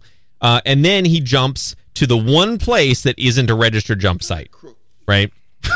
Yeah. Like he's got all his jump sites, right? But there's one they don't know about, and there's one that he can always reliably jump to no matter what, and that is his childhood bedroom. You would have thought Ann Arbor Library seems to be the most powerful one, but apparently this I don't think he's still been jumping to the Ann Arbor Library that much. I think it sounds like, based on what happens in the next scene, it sounds like he does go back to his childhood bedroom fairly often. It is weird that he went to the Ann Arbor Library because it's a place of peace. Now he goes to his room because it's a place of chaos. Yeah. It's interesting. Here's a question, before you talk about this bit more. Yeah. It seems to imply, we were saying earlier, it doesn't matter short or long, all jump to the same friction, like they all are at least to a first approximation. Does this imply the fact he could only go across the room? Like he goes to the balcony. Yeah. He could have jumped across the world. He goes to the balcony. Yeah. Is it the fact that is it easier to go closer? I suppose if you can see it. I think it's a jump site you can see might be the easiest. I would say it's less of a factor. It's less of an issue of distance. It is more an issue of if it's right in front of you, that would be the most the easiest jump The hiding possible. room is not right in front of you. It's close. You can smell and he can smell it, and he can look at the wall and know what's behind it. I mean, it's pretty close to there, right? So. Yeah. All right, so then he jumps to his childhood bedroom, and that will cue a new scene. Wow, what a sequence! What a sequence! And we'll play that for you in a second here. The interesting thing to me is it's weird because his childhood bedroom is locked from the outside. I don't quite get what's going on there, but we'll talk through that. Yeah. But regardless, it makes it a very safe jump destination because he's locked in there on his own in his childhood bedroom. So here we go. On the floor. I need to get the Flat Earth community talking about this movie. Sure, there's a globe in it. Yeah, the globe breaks. I think it's... Wow. Did you see that sculpture behind him? Oh, yeah. He has a dragonfly sculpture. Oh. He has like a large dragonfly metal sculpture in his room. He loves weird metal bug sculptures. I'd like to explore that more. All right, he is now jumping into the safe room. Yeah. Cocktail equipment. Wire has gone through the wall. That's a cool shot. Go anywhere, do anything, not anymore. I did not parse that whole... The wire cut? The wire going through the wall. It's pretty cool.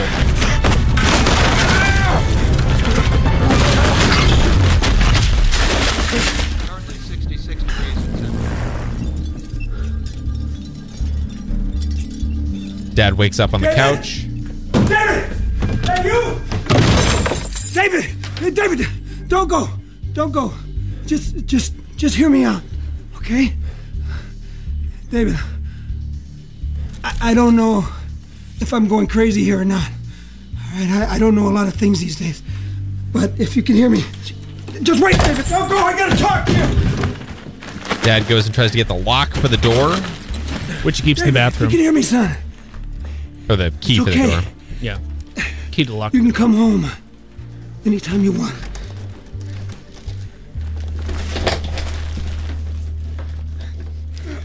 You're not crazy. And David's gone. A lot of overmodulation on the jump sounds in this last couple jumps there.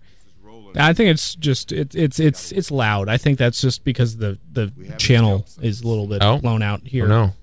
It's weird. It's weird. So this is interesting. So David, lot to talk about. So David jumps into his bedroom. His bedroom is locked with this like padlock on a chain that's then got the door locked from the outside. Well, that's a detail. Let's talk a little more broadly. Okay. He left home many years ago. 8 years ago. Yeah. Do you think he has seen his father and vice versa? No. In the last 8 years? No. Do you think he's been in the house? Absolutely. I think he jumps to that room a fair amount.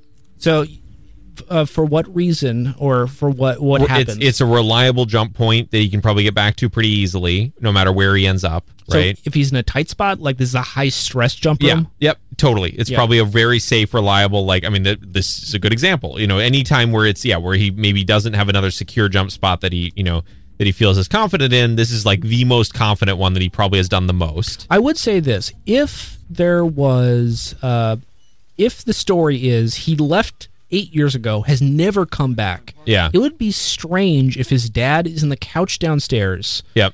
And he hears a thump upstairs, and the first thing he thinks about is David. This is probably my son who disappeared 8 years ago. No, reemerging upstairs. There's a heavy implication that this happens at least at some frequency, and that his dad has kind of started to think that it's whatever, the ghost of David or something, but or might actually be David in his room on occasion, right? So I wrote Dad is in hell.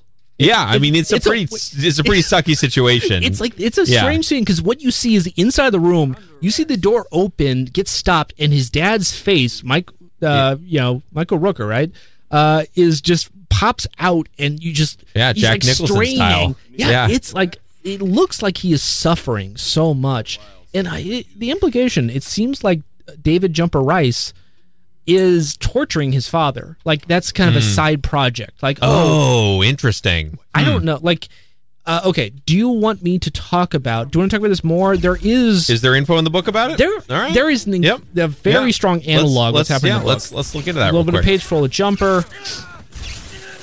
This is when he goes back to his town to go to a party. He's back in not in Ann Arbor, in Ohio. I jumped to the hallway. There was a bright, shiny padlock hasp screwed into the wood on the door and frame. A large brass padlock held it secure. I scratched my head. What on earth? So his room is now locked. Yep. And he went to the hallway. He's locked on the outside.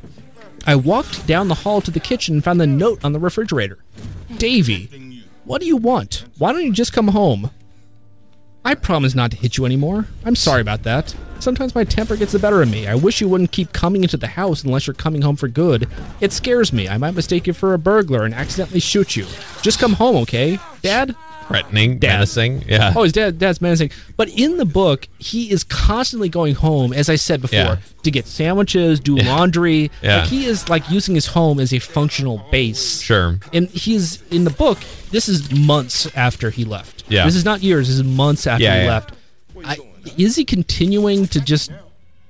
I think in the movie, I'd say it is not this kind of incidental business around the house. I think it's two things. One is either, it's some sort of reliable jump site. Yep. This is a powerful memory, and he just thumps around up there. Yep. And his dad is like unnerved. It seems that my son is teleporting into the room. He's a ghost. I don't know what's happening. Yep. But something weird is happening. Let me just lock it shut, just to play it safe. Or two is the son is actually terrorizing his dad because it seems a bit out of character. Because he's cool. Cool people doesn't feel like he's something he spent a bunch of time on. Yeah. I love the Mark Twain poster still up. Some things never change. Yeah, Mark Twain's back The there. Kurt Cobain poster is halfway torn down, though. Oh, no. Some stuff never lasts. All right, let's listen to the next scene after this one. Yeah. You can hear me. Just wait, David. Don't go. I gotta talk to you. David, if you can hear me, son, it's okay. You can come home anytime you want.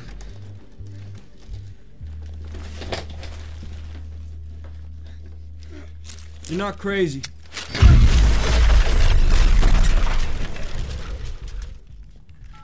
It's a... Telecommunications. This is Roland. He got away. We have his jump sites. I want everybody up and running. Everybody. I like the secrets. I really like this. Okay. Okay. So actually, we're not done with the home scene. Oh, why not? When he first goes into the room, did you see what was on the TV? Yeah, the news. What news? W something something. It says NY1 minute. Wow. It says NY1 minute, and the time says 9 o'clock. Wow. And it looks like it's later than 9 o'clock. Well, is it the morning or is it night? No, still? It's night still. Because remember, David's just coming home, and it's it's a late arrival. Yeah. So okay. So look at this. Look at this scene. I'll just NY1 minute. Yep. And then you see in the next scene, you can see there's a weather report showing Michigan, and it says Fox 1 News. Fox 1. Well, yeah, this is probably a local channel, Fox 1 Detroit or whatever. Yeah. Ann Arbor. Fox 1 Ann Arbor. Yeah. And they are syndicating the New York Minute from some New York station. NY1 is now a Spectrum, but is a local cable station in New York. Yeah, which syndicates its minutes, I assume. Yeah, so I mean that's the explanation. I was completely bad. I was taking notes. Like I thought, are you is this like a goof? I found Fox 1 is something that they do on TV shows. It is a known fake station. This is a 20th Century Fox production. Oh, but they're watching Fox 1, but it appears as Michigan weather. Yep. Why would you, as filmmakers, show the New York Minute? It's a lot of work to actually have two. Yeah, that's weird. And 5 minutes before the show started, this happened. Let me. This happened. That's right there, just in the corner of the frame, the NY New York 1 TV on the screen. To me, is a very specific, tiny little detail in terms of the texture of the movie and trying to create some reality to the physics of it. The idea being that the radio and television waves come through the portal with the wormhole with the jumpers with Hayden when he jumps. So with him, a television screen in Ann Arbor suddenly becomes New York 1. It's just that and again, kind it's of part of trying to just jumping comes with complications. What? I was considering a lot of possibilities. I was saying I was thinking this was clearly some sort of weird production issue. I never once thought that was supposed to be something I was going to pick up on, because I had to freeze frame to notice NY Minute. Like, wow, that is such a small, weird detail that they incredible. They thought was given to the to the texture in the movie. That's amazing. That's geniuses. Speaking of moving, like, because you move snow, I never would have thought, he's moving radio and television waves. Frequency. Like, wow, that doesn't even really make sense. It makes a lot of sense. Yeah, it makes a lot of sense. Wow. Here's more about the tethering, just really quick. This is for it. And all of that. And how would you catch somebody who could teleport? Mm-hmm. Yeah. That was just technically interesting. Like, the physics of that. And if you tethered somebody like that, it's hooked onto them, and you plant it to the ground. If they try to jump away, they're now going to be connected to two different spaces, and the sort of laws of physics won't allow that. It's going to snap them back.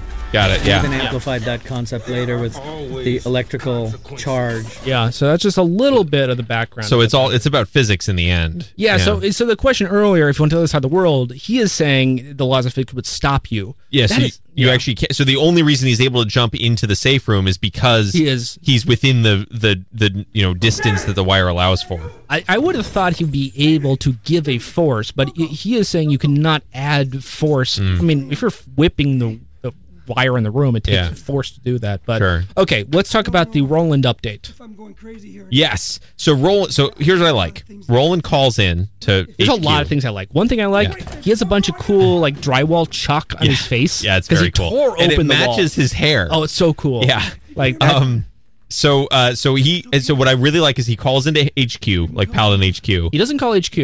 No, he calls a specific department. No, he calls HQ, and they answer, because if anyone called them, they wouldn't want to say, like, this is Paladin HQ. Yeah. They answer telecommunications. I think he called the telecommunications wing. He does not call the telecommunications department. He calls Paladin HQ. And look at the sky. It's morning. And because they're a secret organization, they answer the phone telecommunications, which I think is a really cool way to answer the phone. Oh, it's very... I mean, you can try that. I think it's the telecommunications department. Question, do you think that he called them right away, or do you think that hours passed? No, I think he called them right away. Yeah. Did the fight take literally all night? No. Oh, because it's sunrise. No, but they're showing then telecommunications takes the next 12 hours to wake up all the paladins. He was on hold. He was on hold for 12 hours. No. Once he tells them, get everybody, I need everybody. Now they're going to spend the whole night summoning all the paladins and coordinating all of them getting on this. So that makes sense that would take all night. But he makes the call saying he got out of the room. Yeah, he makes the call at 9 or 10 p.m. and then you can see sunrise in the morning. Oh, when he's calling? Yeah, the sky is light. That is weird. It's a bit weird because the back in his dad watching TV, the New York Minute, timestamp 9 o'clock. 9 o'clock. That is weird. There's a weird saying it's 9 p.m. makes sense. It's weird but then he rifles through all of his stuff, but he does that after he makes the call. So it's weird. I think he continued to snoop around for 7 more hours. And then made the call in the morning once HQ was awake. HQ does not get there. Paladin has limits. The Paladin's HQ is unstaffed until 5 in the morning. Yeah, sure. But the moment it turned 5, he picked up his phone and called them. And then they were all on high alert. Yeah. They really should hire a night crew. Yeah. But I like that theory the most. All right, and then he says we have his jump sites. And he has some of his jump sites. He's got quite a few of them. He has a lot of jump sites. I would say this is how they get the jumpers, right? I don't think he has all the jump sites. No, but the process of if you want to capture a jumper, getting their jump sites is a huge deal. Absolutely. Yeah. Okay. All right. Should we talk about the next scene? Yeah, the next scene is Water Tower. Water Tower scene. We've got a little bit until we get there. Yeah. Water Tower scene. So we've got this is now mid morning. He's jumping up to the water tower. He's jumping down to the street. It's a cool shot because it's clearly a composite shot of Hayden with a close up with a nice kind of Michigan scene behind him. Yeah, good vibes. Yeah. Good vibes. And he's just chilling because he realizes I am I am safe here because, like, I don't know. Like, I would have thought personally, I think he goes by David Rice. People know him as David Rice. I'd say it would not be hard for them to find out, oh, where's his hometown? Yeah. And I don't know. Like, it seems like his hometown would not be the most... If he had one secret jump site that no one could trace him to, this seems like one of the easiest. But I think he's got some time before they figure that out. So that's why he's getting... I mean, again, this is just the Paladins do need to move around. It takes a slow amount of time. Very cool dragonfly statue. It's a cool statue. Sculpture, yeah. All right. But he's chilling out. I like the fact he's chilling not functionally. I like that a lot. Then he goes down to the ground. Yep. Outside of his house, his dad leaves for work. Yes. And his dad leaves for work, getting into his truck. He has a Ann Arbor newspaper. Yep, under his arm. And he's got a coffee cup. Yes, he does. And you know what the coffee cup says on it? I made my best estimate of what it said. I did too. You want to say it together? Yes. 3, 2, 1. On track in the black. Oh, on track in the black. I had it on black in the black. I think it's on track in the black. That actually makes more sense. Yeah. Which actually I should look that up and see if that phrase has ever been used. On track in the... I mean, that must be like a known... It's an Ann Arbor thing. On track in the black and moving forward. Snohomish County. Oh, it's the slogan for Snohomish County, Washington. Oh, okay. I'm going crazy here. Today, Snohomish County is on track in the black and moving forward. I think it's just like a general, like a phrase people use, but yeah, we look where others don't to get you on track in the black. Yes, CFO. I mean, I think it's it's basically like a term people use for being in budget on track in the black. Yeah, I'm seeing a lot of references like that. I'm not seeing that many results though. I mean, there's one page. How often? One page of results on Google here. It apparently has been used on Twitter once ever. Yeah. So weird that they found a coffee cup with that on it, or that is a question of did they work hard to produce this mug, or is this something they found at a thrift store? This is one of the details that really don't matter. Right. His dad, he's wearing a corduroy jacket, very blue collar corduroy vibes. All right, here we go. On the street in Ann Arbor. Looking cool. Always. Dad going to work, on track in the black. Looking at the ground.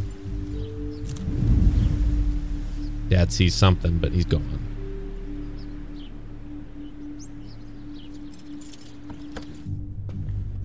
And now we're back in his apartment. Let's keep it going to the end. Yeah.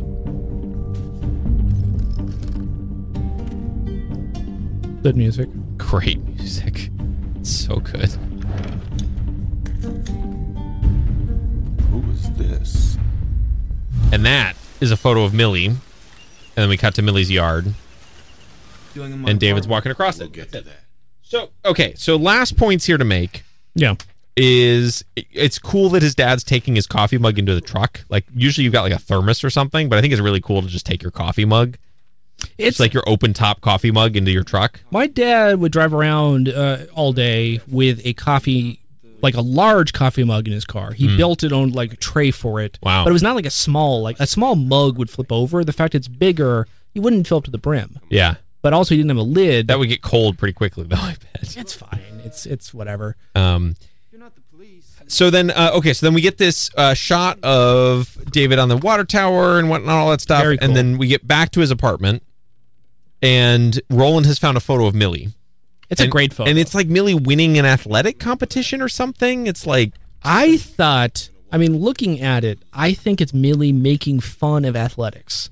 Oh. It's I will say offhand, a very Tim and Eric vibe. Yeah. It's weirdly photoshopped. Yeah. It's a weird composite shot.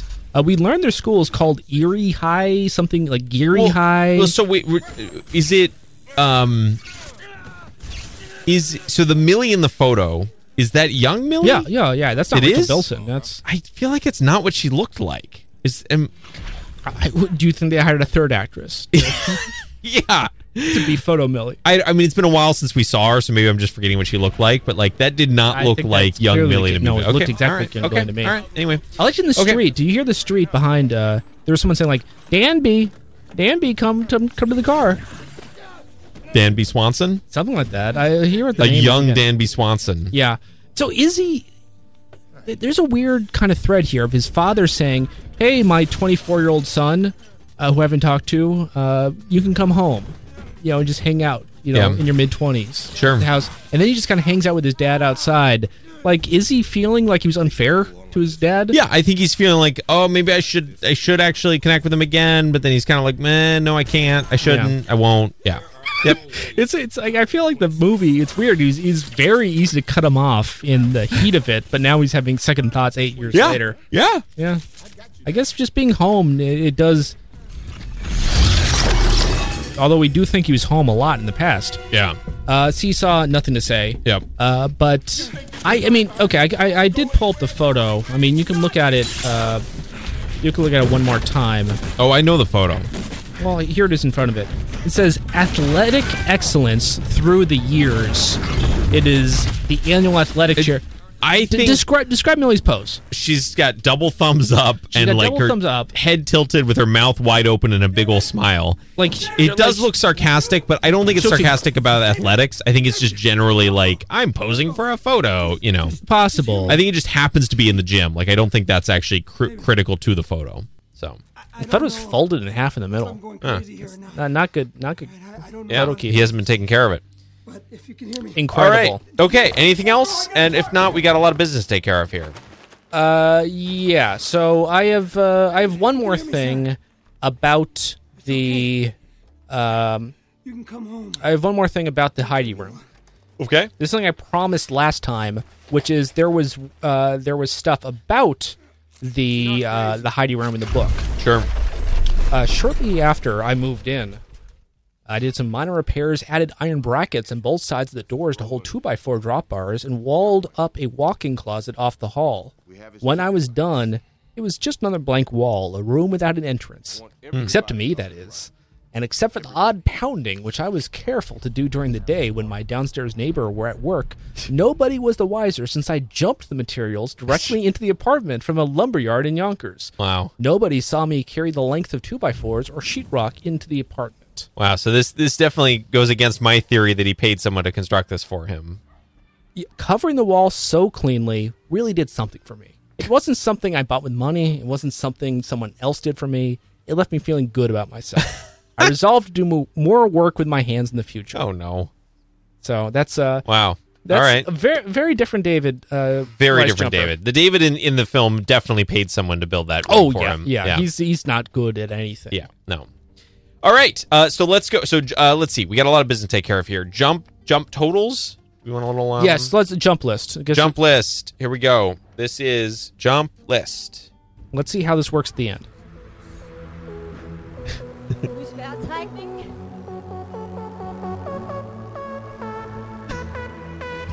This is good. Yes!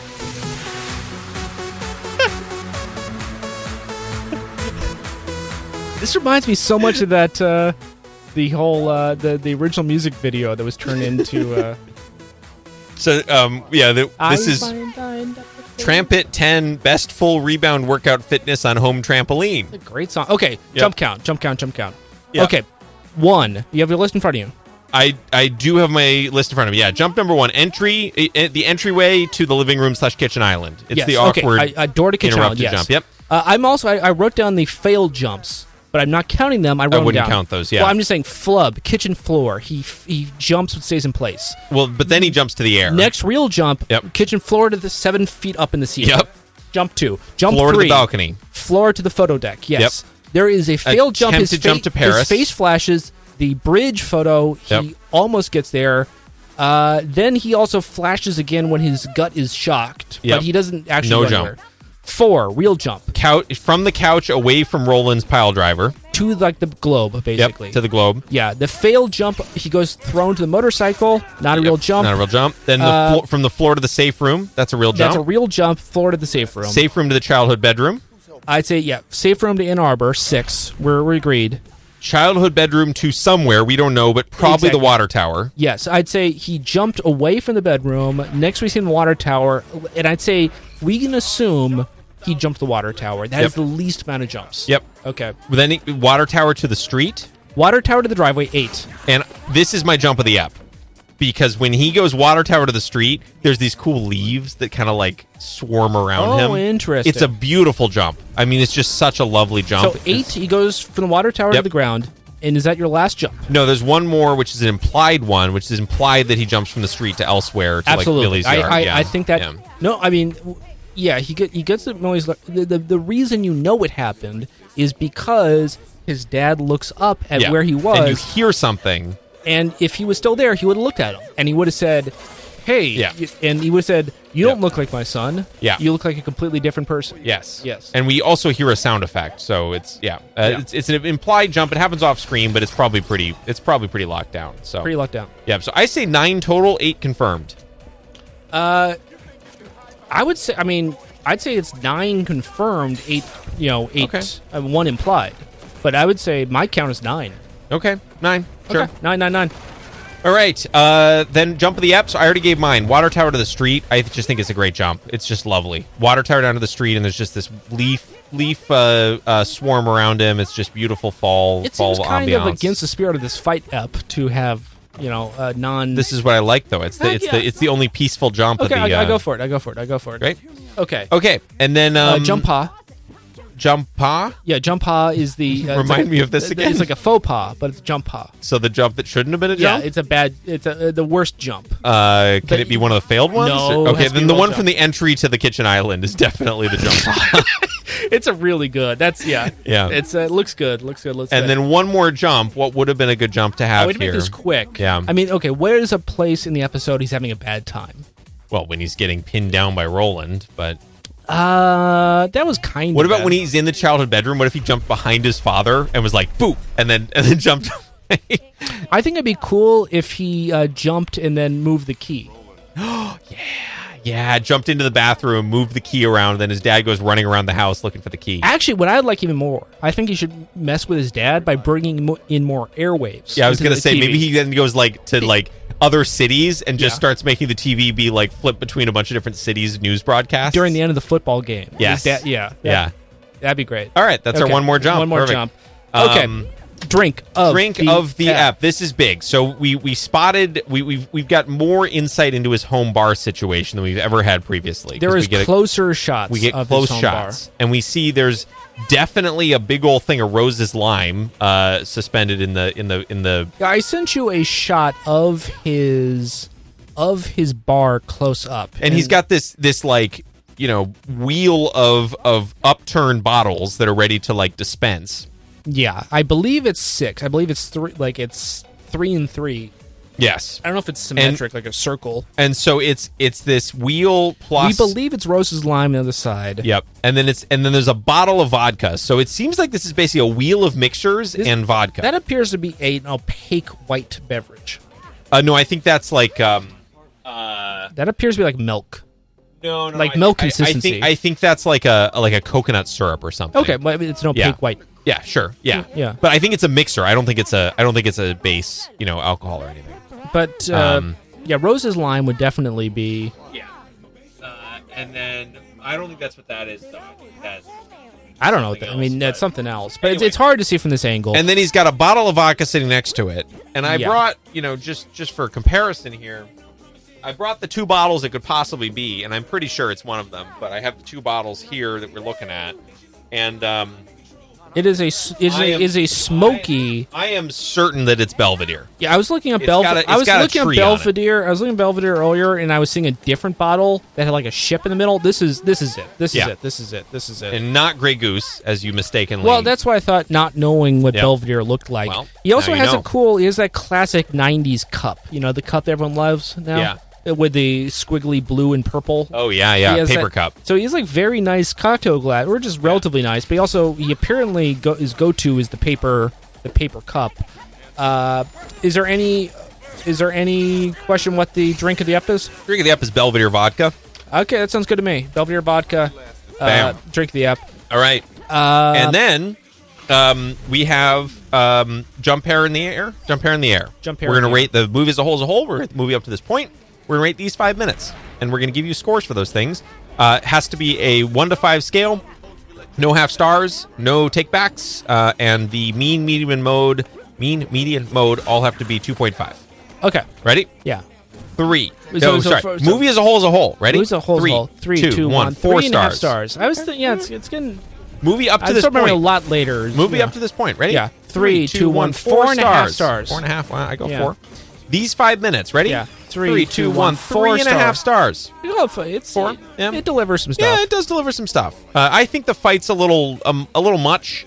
The logic of the fight is a bit confusing. It's completely baffling if you're not watching it slowly. Right. And if you are watching it broken down, I think it makes less sense. Right. Because no one's really... I mean, what David's doing is fine, I suppose. Yeah. What Roland's not making good decisions. Right. I expected more out of him. All right, that has been Jump Hair in the Air. Just watching these people just freaking out on trampolines in this video. It's really good. If you want people just that's a trampet. Yep. All right, here we go. And it is time now for the contact information. If you want to contact us, here is how you do that. Website, just the letter of. We'll see how it works. Website. Update. Earfulof.com. Electronic mail. Email is staff@earfulof.com. Jumper.com. Electronic mail. Update. Holding steady. No. Social media. I don't know what that is, but I know probably around forever. Social media. Update. More on Threads. I posted it next. All right. That has been an earful of Jumper. We are closing out this episode as we always do with our famous catchphrase, which we are going to say together. What are we? I just want to watch more Jumper. I'm not done jumping. You're not done jumping. You better be done jumping because we're closing out the show. I want to see how this ends. I want to watch the rest of this movie right now. We're not going to do that. We're going to come back next time and do that. And in the meantime, we're going to say... What are you going to say? Jump it up, baby. Okay. We didn't say it together.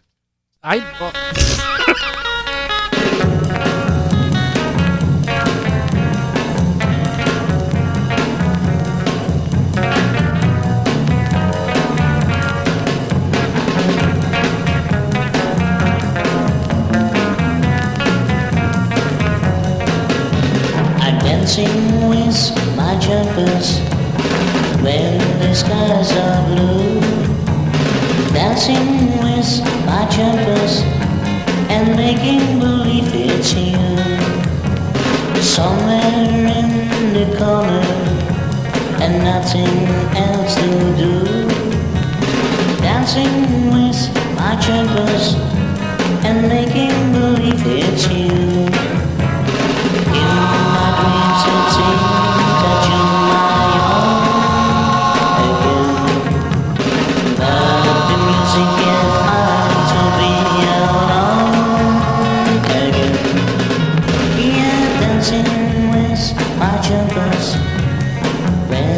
Skies are blue, dancing with my jumpers and making believe it's you.